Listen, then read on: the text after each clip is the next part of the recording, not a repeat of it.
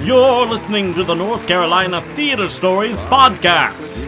Tonight, star of The Revolutionist, Melanie Simmons. Off their lit director, Mary Lowe. And comedian, Brett Williams. Featuring Timmy Dukes and the Fair Use Players. And now, please welcome our host, James Johnson. Thank you. Thank you. Please. Hold on. Everybody, can be. You please be quiet.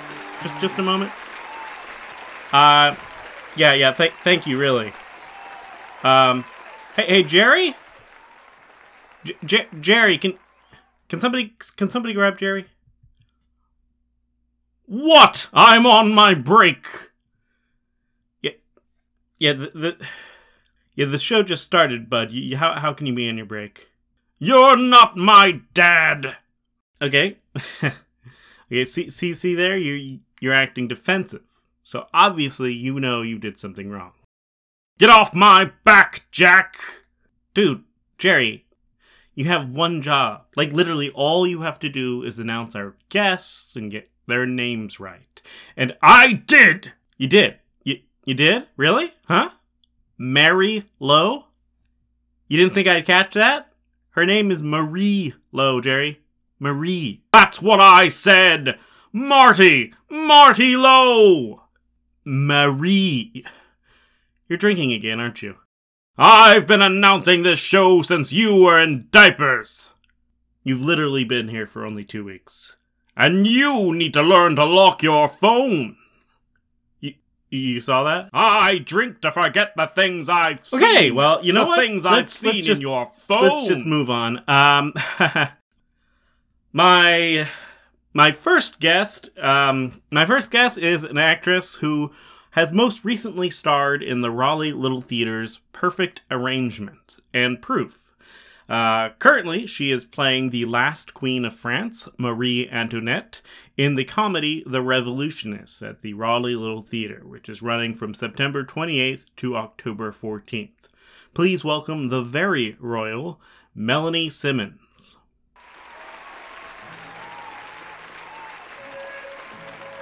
Oh, man. I wish you guys could see this at home. Melanie is being carried in by a troop of muscular manservants. Also, one of her manservants isn't muscular at all. He's really having a tough time of it. Oh no! The little manservant has collapsed. Oh, wow. A group of smaller manservants are now carrying the tiny manservant who passed out in a true act of unity among manservants. I've never seen such a beautiful and selfless act. This is like watching a kitten wear a bunny for a hat. Amazing. Truly an entrance like no other.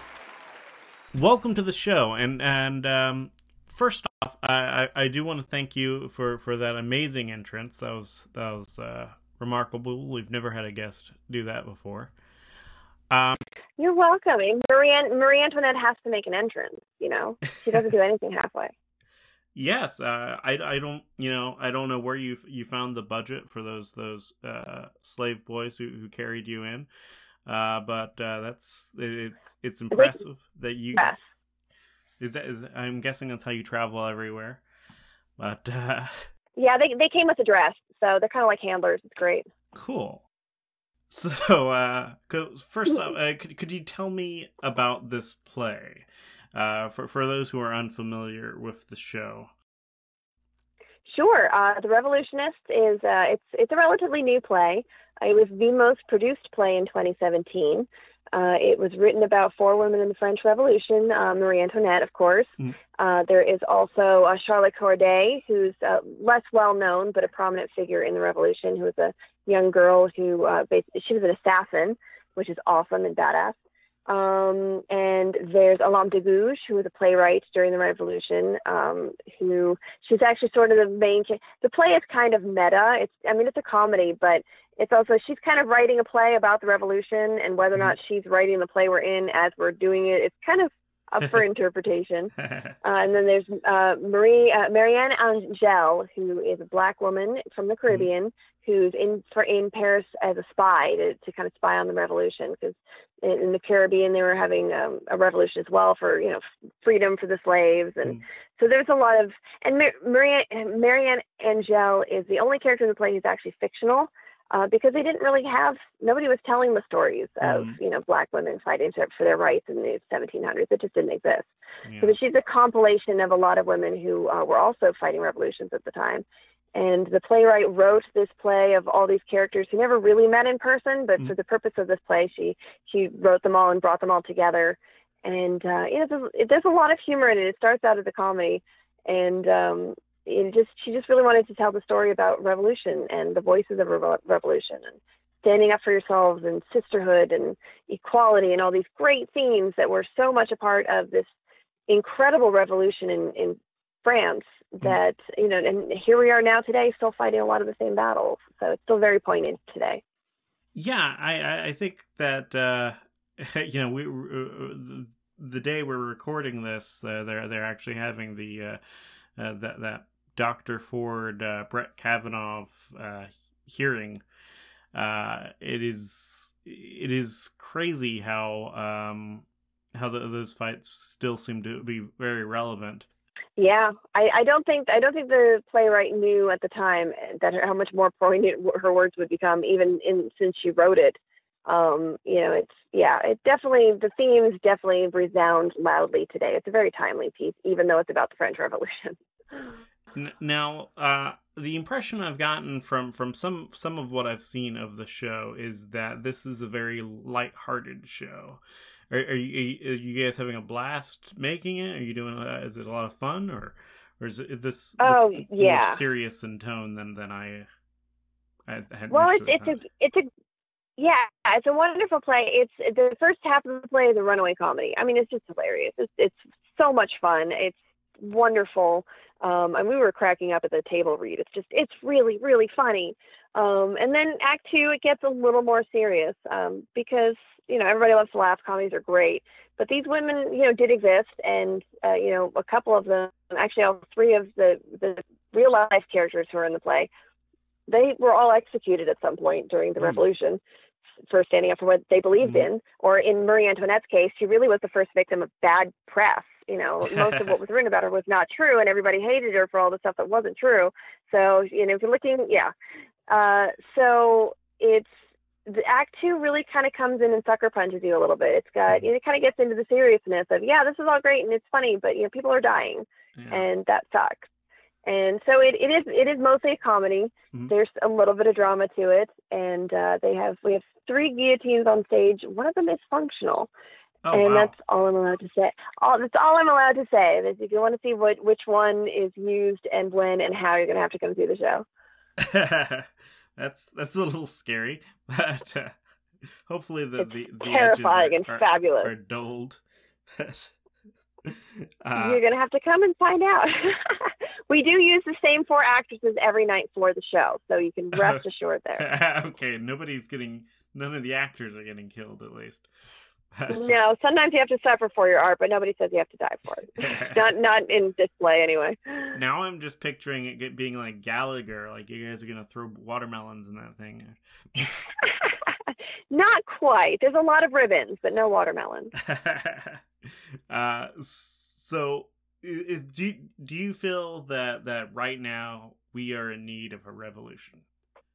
I think we're already in the middle of one. I don't know if it's coalesced into something really that, because so many of this stuff is apparent in retrospect. I'm not sure if the people going through the French Revolution realized exactly how impactful and widespread their actions would actually become. And the fact that everything that happened during that time is still resonating today, I don't think the people at the time knew exactly how big it was. And, so I think we're already in a revolution, and I don't know if it'll be completely apparent until we get to hindsight. Yeah. But, I think we're already in the middle of one, and I think the world's going to change. And, hopefully for the better. Time will tell. Absolutely. One can only hope and assume it will be for the better. But we won't really know until we get through it and can evaluate where we're at, and if hopefully we're somewhere much better than where we started. Yeah. Sometimes I think to myself, like, maybe if I had a self-induced coma and just said, "Somebody wake me when things are less insane," but right, that would be nice. But then you'd miss all the weird little, there's wonderful good things that happen too in the midst of all the craziness, and you miss out on that stuff too. So yeah, the Charlotte Cordays and Marie Antoinettes of our time are here already. We just don't know who they are yet. I would miss out on some really hilarious tweets. Right? Right? Exactly. And someday you're gonna have to tell your grandchildren about these crazy tweets, and they won't have anything to do with what you're talking about. It's great. Oh my gosh, it is amazing to imagine a future where kids don't know what tweets are. They would be very confused trying to explain that. It's going to be ancient history. It'll be like trying to explain nowadays to us what like cave drawings mean. So tell us a little bit about your character specifically. Well, Marie Antoinette is fascinating. I'm so glad I got a chance to play her, because everybody feels like they think they know Marie Antoinette. Oh, I know who she is. Well, yeah, but when you start actually like researching her, like I had to do for the play, it's really fascinating because she never wrote her own story. She didn't really learn how to read and write until later on in life. Like she was much older than you usually are before you acquire those skills. She was more into, theater and singing and dancing, and she just didn't have any interest in letters really. And even though she could read and write as an adult, she didn't write often. And she only ever wrote personal correspondence. She never wrote a diary. She never got to tell her own story. Everything we know about her is from the writings of other people, and most of it is fake news. So even the really close accounts of her that maybe weren't as anti-her, they were still very biased, and most of the history books, especially at that time, were written by men. So it was really fascinating to research her, because all I'm getting is secondhand opinion of whoever was writing this thinks she was, and whatever facts about her we can gather through external evidence. But we really don't know who she was. And so I got to really kind of glean the few things in there that seemed real and seemed substantiated and were more facts than opinion. And I got to make her up. The rest of it I got to just make up, because we really don't know who she was. So I got to have a lot of freedom in creating the character that I don't always get when you're bringing back to life a historical character. And so that was really fun for me. It gave me a lot to play with. And then to take her from this she's basically, at the time, everyone perceived her as basically like the personification of white privilege. Right. She's beautiful, she's royalty, she spends money like crazy, and she doesn't have a problem in the world. And, she really did have problems. Her husband wouldn't consummate the marriage for 3 years. Her life was in danger every day of those 3 years. She's lost 2 of her 4 children. I mean, there's real life struggles that happen within this incredibly privileged woman. And so getting to show that in the play, going from kind of this epitome of silliness to like a real person who had real feelings and real challenges and real struggles, who desperately wanted to help her country and couldn't because they hated her so much. Yeah. And really kind of bring out the humanity to the character. That was it's such a privilege to play that and to bring that story to everyone every night. I just cannot wait for opening night tomorrow night and just get to finally share it with everybody. So you do offer some context to the whole "let them eat cake" line. I do. Yeah, she actually mentions that, and it's written into the play. And historically, she never actually said it. It was actually written in a book before she was even born, as kind of a anachronism for nobility in general, because this hatred for the nobility had been building for a while. She was just kind of the easy target. By the time she came along, she was the easiest target. So that was already kind of attributed, that sort of a saying was already kind of attributed to nobility in general before she was even born. And then when she grew up and got married and all these things happened, and she sort of became this figurehead for the kind of rich people that everybody hates, that was attributed to her sort of by osmosis. She never said it. As far as any historian can tell, she never actually said those words. So the way you guys are sort of portraying these characters, is it more of a modern sort of interpretation? Or are you guys using French accents? Yeah, no, it's very modern. It's normal. It's sort of modern day accents. There's a lot of modern day references. We even joke about being in a play, inside a play. Like we mentioned, there's Olam Tagush at some point mentions that she's inventing meta theater or something like that. All right. Well, I want to thank you so much for taking out the time to speak with me.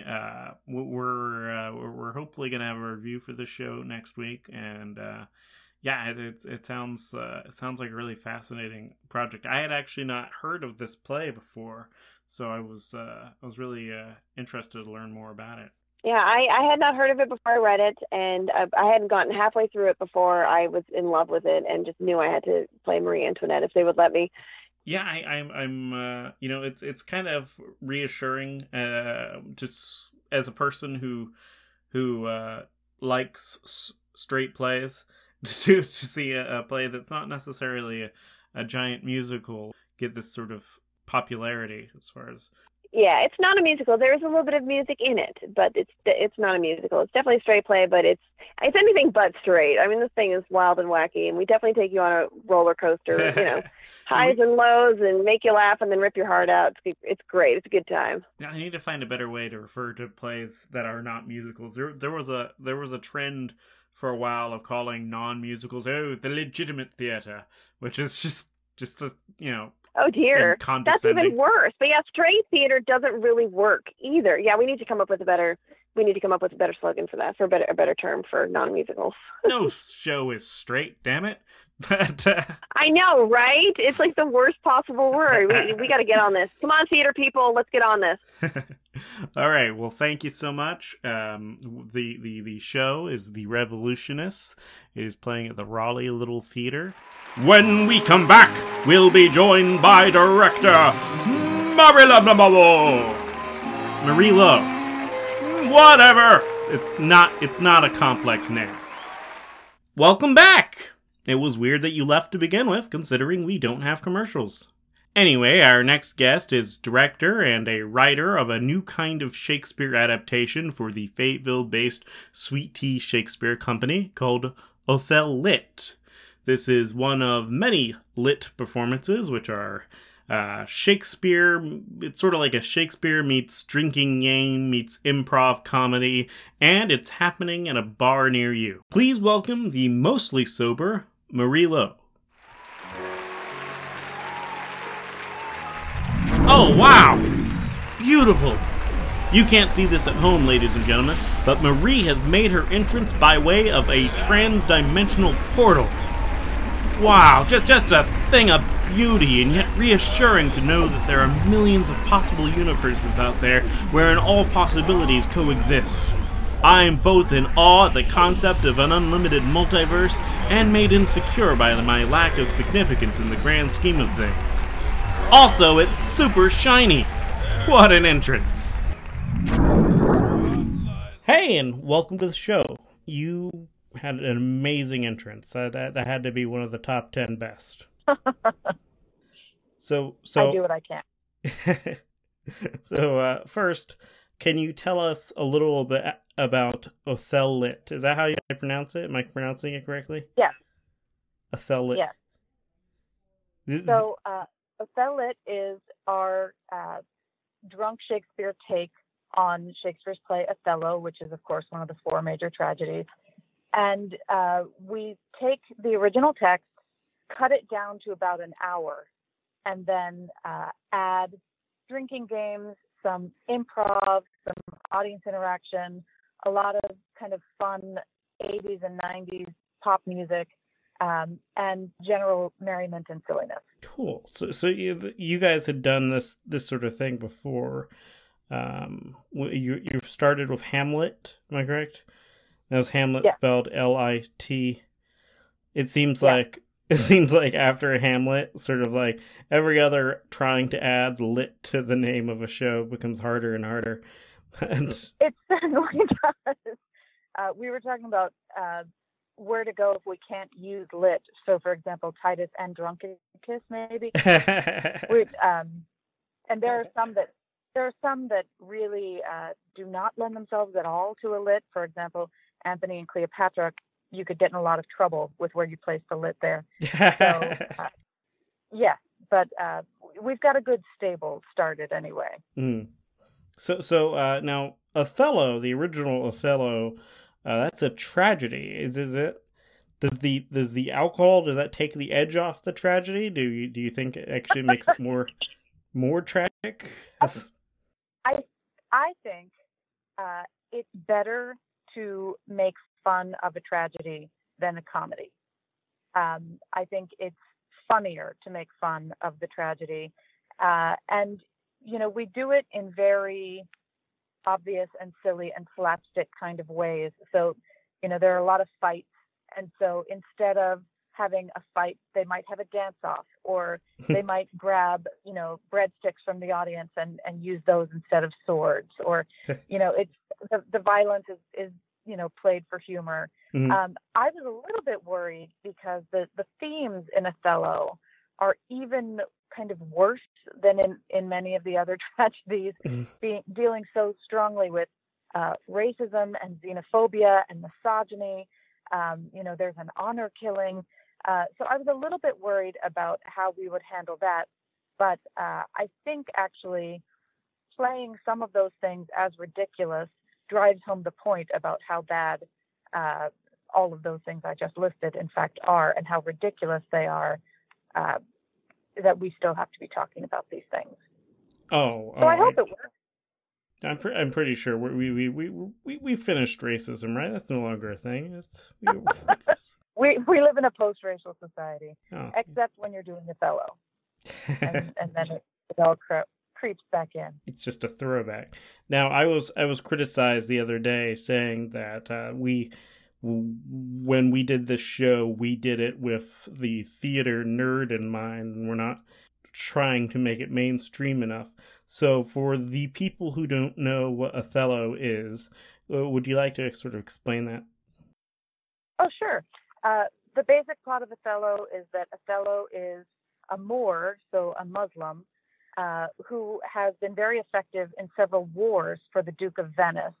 And he is living in Venice and is kind of treated as everyone's pet hero until he elopes with the daughter of a senator. And then it becomes very, very clear very quickly that nobody really wants a Muslim and a black man to marry their daughter. Mm-hmm. And then Venice goes to war with the Turks, and Othello wins that war very handily. But not all of the people under him, but his main underling, Iago, is massively, massively jealous and sets him up to fail, mm-hmm. and sets him up to believe things that are not true. He gets gaslit, basically, and it's all the people around him suffer terribly because of it. Now, during the show, is the cast allowed to drink alcohol, or is it strictly... The cast is allowed to drink alcohol, and the drinking games that we participate in, the cast participates in as well. However, we have a lot of kind of health and safety rules in place surrounding that, and no one is required to drink.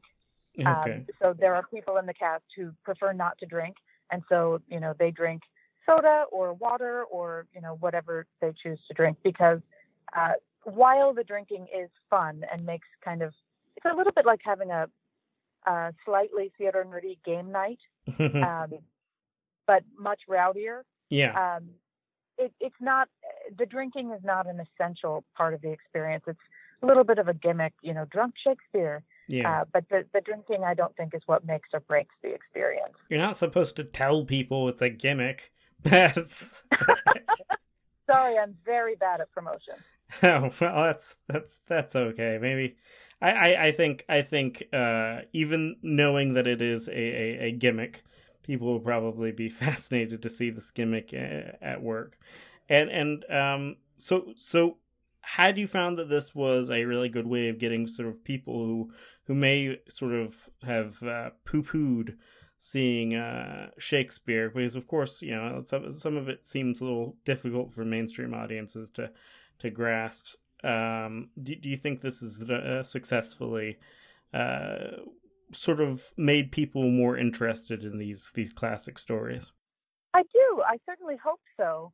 I also think that, as silly as it is, in a way, it's very much what Shakespeare would have done in his time, which is, kind of one of the larger missions of Sweet Tea Shakespeare, is to make Shakespearean practices accessible to a wider audience.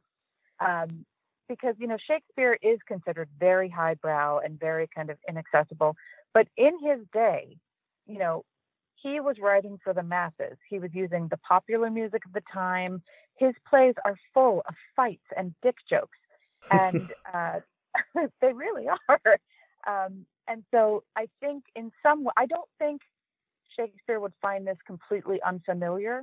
Mm-hmm. I think he wanted people to have a really good time because, if he was in town for 5 days or a week, he had to get people wanting to come back every night to see a different show. And, laborers who didn't have a lot of money to spend. And so drinking was a huge part of the experience of going and seeing a Shakespearean play back in the day.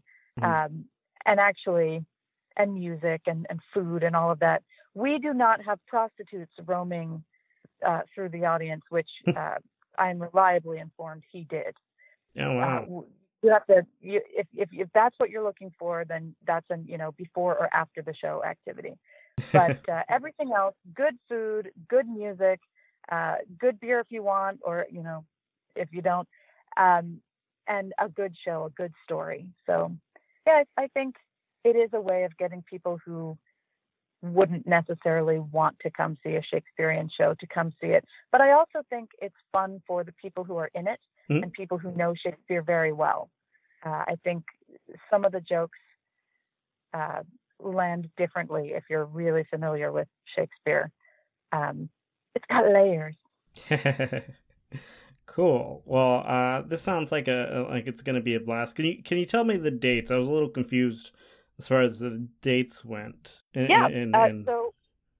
it's being performed at multiple locations, or? Yes. So we perform all over town, all over the kind of larger area. So we open on the 4th of October at Paddy's Irish Pub, and then we will be there Thursday the 11th and Thursday the 18th as well. So we have 3 dates at Paddy's. And the pre-show music starts at 7:15. The show itself starts at 8. We are also performing on Friday, October 5th at Dirtbag Brewery. Again, pre-show at 7:15 and show at 8. On October 9th, we're performing at a new venue for us, which is Hugger Mugger Brewing Company in Sanford. And that's very cool because Hugger Mugger is a Shakespearean term.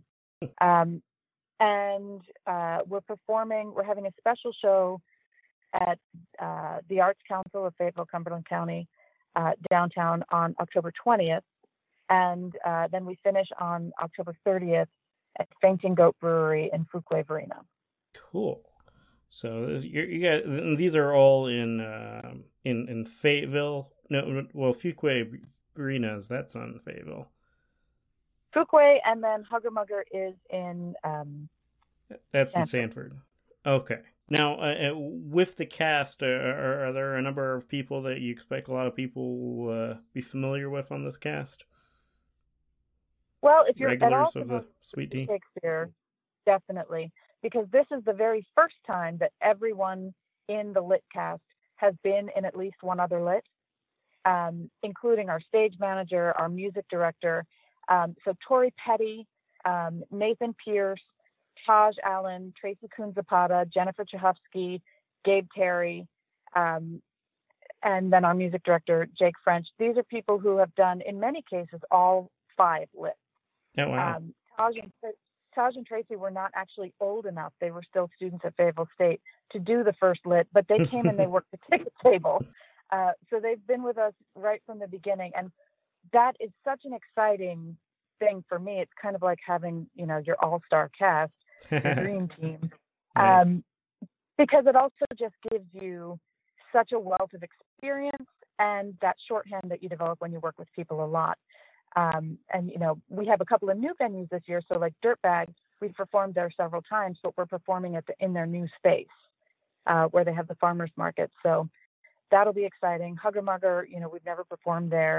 That'll be great. And they actually brewed a special beer just for us. Oh, wow. For Lit. Yeah, that's very cool.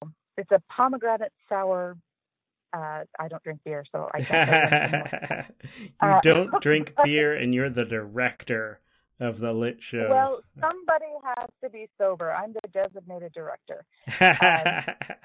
Nice. You get that on your business cards. Very clear-minded. Awesome.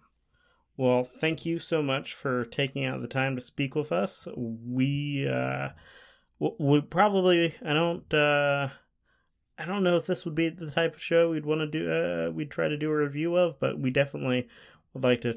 I'll definitely try to make it out. When we come back, actress and comedian Brett Williams. Don't be fooled by her name. She's got no dong. My next guest is an actress who has played a starring role in the musical Avenue Q at Raleigh's Little Theatre, among a number of other roles. On September 29th, she is performing as part of the improv musical Tony and Tina's Wedding, which is being performed at the Glenwood in Raleigh. Williams is also an accomplished stand-up comedian and can be seen performing in the Eyes Up Here Comedy Presents Lost My Head Stand-Up and Stories Variety Hour. It's a very long name. Anyway, that's on October 6th at the Raleigh Little Theatre. Please welcome the magically suspicious Brett Williams. Oh, wow! Ha, terrific! Those of you at home can't see this, but Williams has entered stage by way of carrier pigeon. Oh, that poor little pigeon is flapping its wings so hard to carry the weight of a human body. It has hollow bones. Each and every one of those bones is snapping like twigs in the name of getting Miss Williams to her desired destination.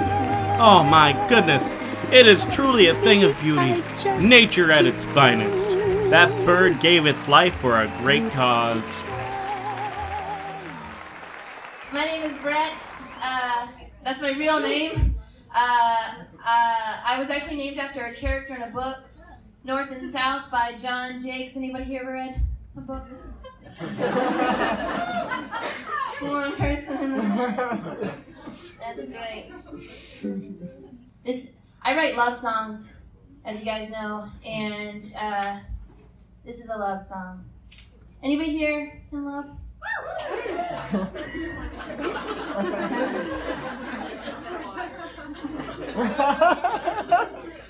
Okay, well, this one's for some of you. I'm just trying to find a way to say the things I want to say, 'cause I love you just ain't enough. So listen up, these words are off the cuff. I've just been shot by Cupid, and now all these words sound stupid. No one understood me like you did.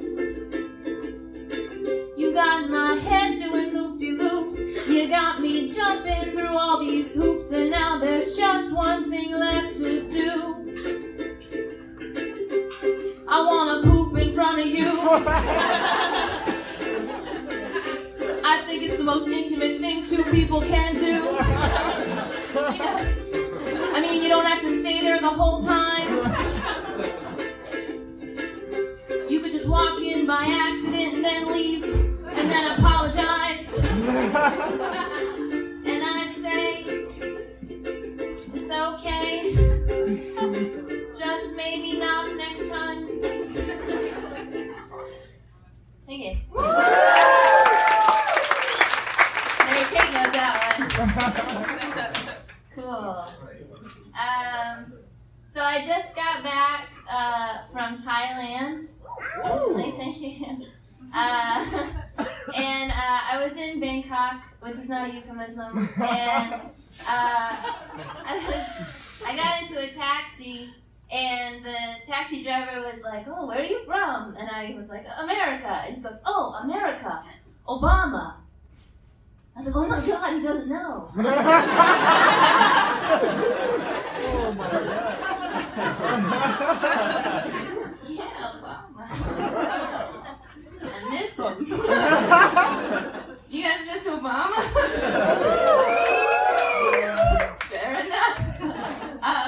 reminds us of, he's kind of like your first pet, you know? Like, you miss him, but you know he's in a better place now. Your mom keeps saying you went on a cruise to Hawaii. Just I'll sing you guys another song. Okay. Actually, I'm gonna play you a new, not that you wouldn't know. I'm gonna play you a new song that I'm working on. It's brand new and it's not done yet, so don't judge too harshly. Die, die, die, die, dummy dum dum, dummy dum dum, die, die, die, die, dummy dum dum, dummy dum dum, die, die, die, die, dummy dum dum, dummy dum dum, die, die, die, die, dummy dum dum, dummy dum dum. That's a song about an ex-boyfriend. Thank you.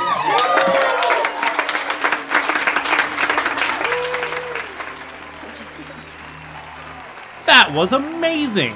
It's weird how our audience typically never laughs. They're usually pretty stoic. I guess they don't like me. Anyway, thanks for joining us. Wow, that was an amazing set. Thank you so much for that. And that was quite the entrance as well. Thank you. Thank you so much. You know, our audience typically they don't laugh at all, and for some reason during that set, nothing but laughs. It honestly hurts my feelings a little, but yeah, they loved you. Right. So, thank you so much. Play along. So I'm playing. I just laugh all the time. What I do? Somebody at home is buying into the ruse. So you would be our first stand-up comic who is also a stage actress. How do those two worlds compare? Which one has the best groupies? Well, oh boy. I would probably say the actors have the best groupies. But because most of the stand-up groupies are just like super depressed. I don't know. They're not really comparable. I don't think, because it's just two totally different worlds. And in theater, you have people that on stage with you that can help you if things start to go upside turning. But when you're standing up there by yourself, you're to blame for all of anything that goes wrong. Why are the stand-up groupies so depressed? They just enjoyed a comedy show. Yeah, you'd think that, but as soon as you meet them in person, when they're in the audience, they're smiling, but then when they're on stage, they're just sad, and they're like, "We want to see how sad you are." Oh wow! Yeah. There should be a study of this. It sounds. Oh, there is. So. Called the news.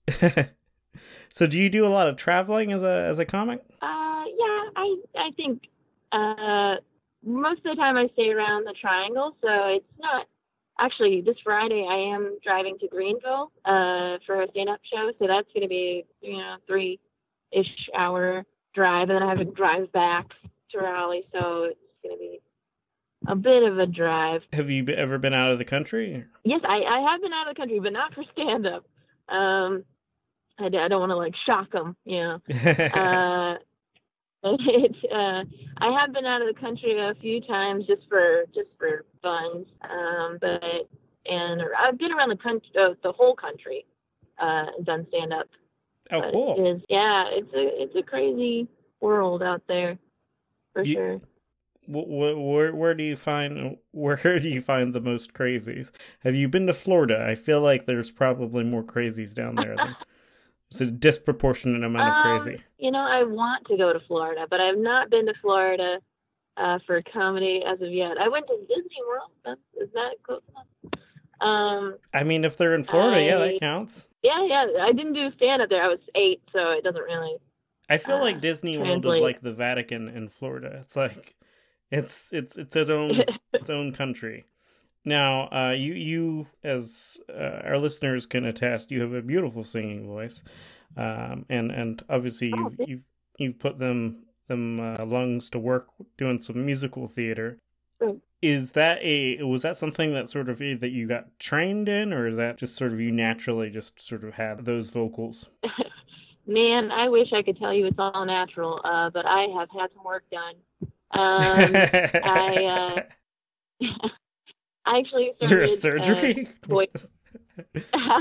Yeah, no, they can do that now. It's implants. But I was actually in...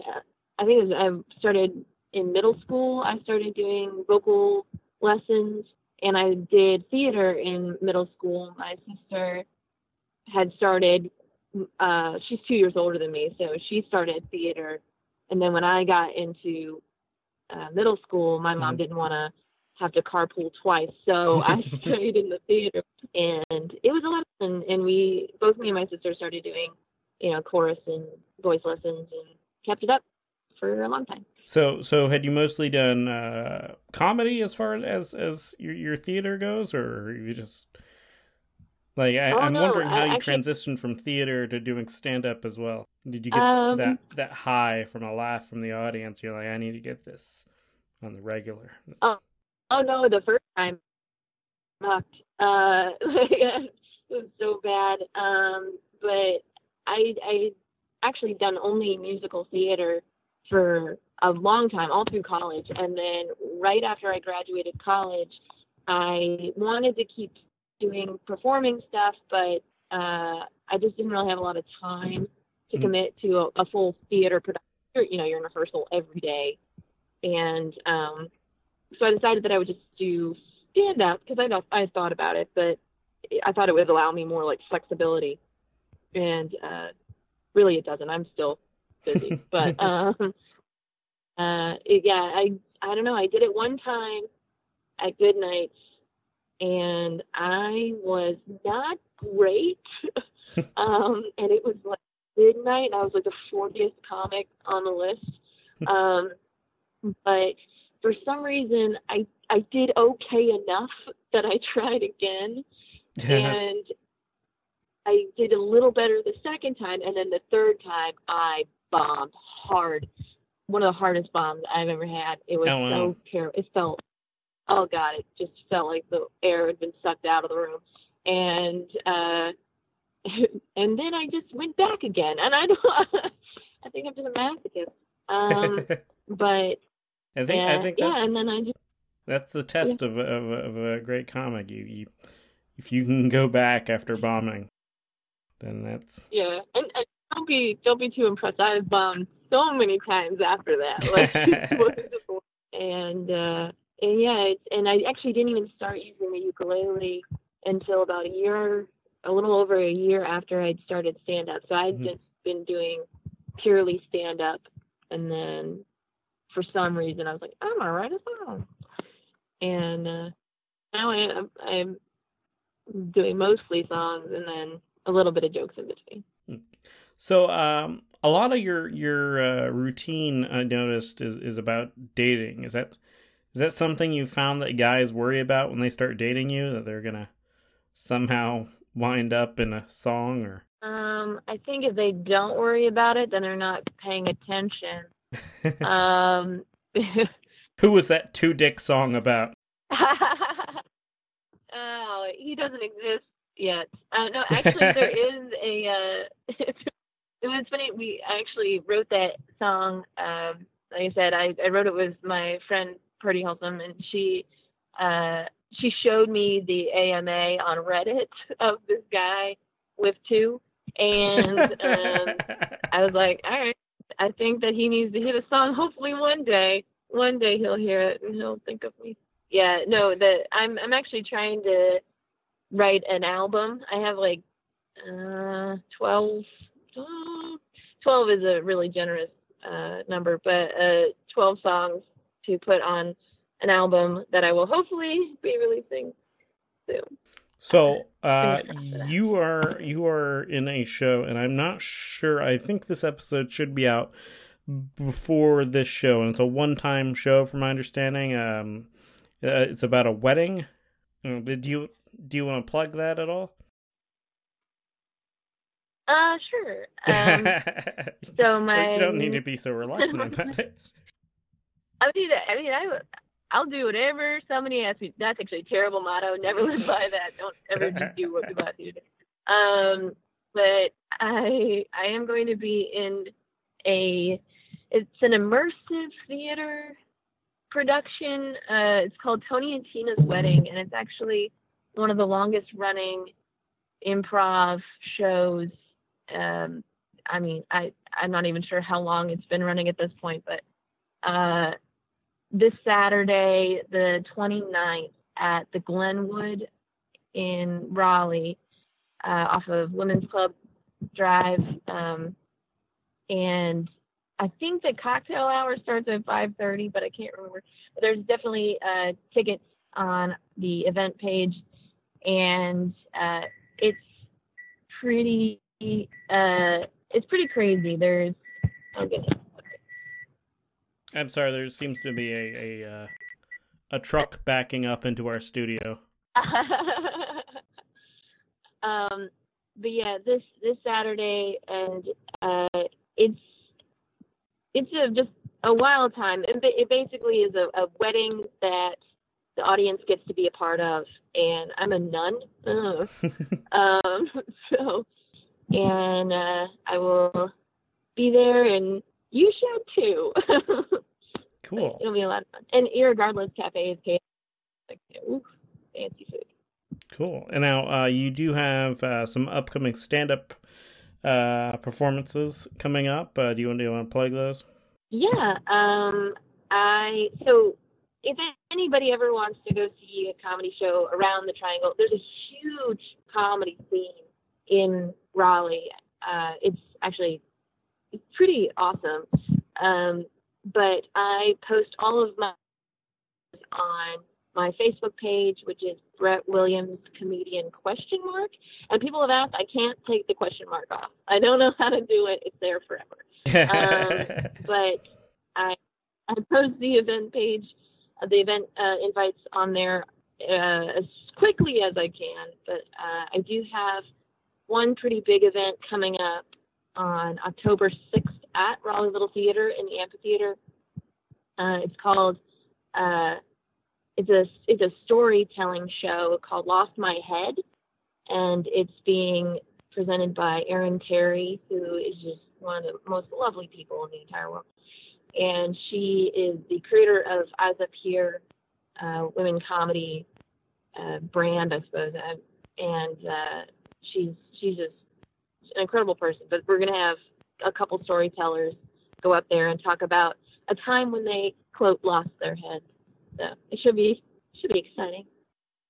I have another show on October 20th.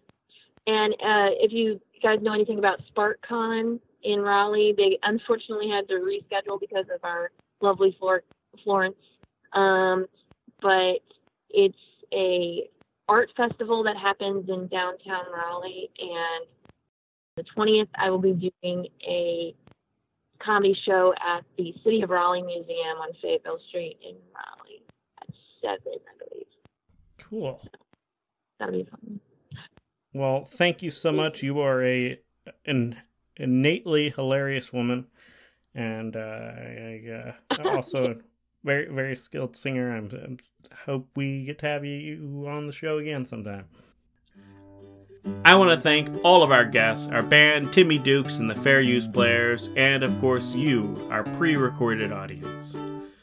It's 10 o'clock. Do you know where your pets are? Spay and neuter your kids. Also, dim the lights, fade to black. For I'm longing for dear old Broadway, longing for dear old town. Yes, I'm longing to stroll on Broadway, watching the world go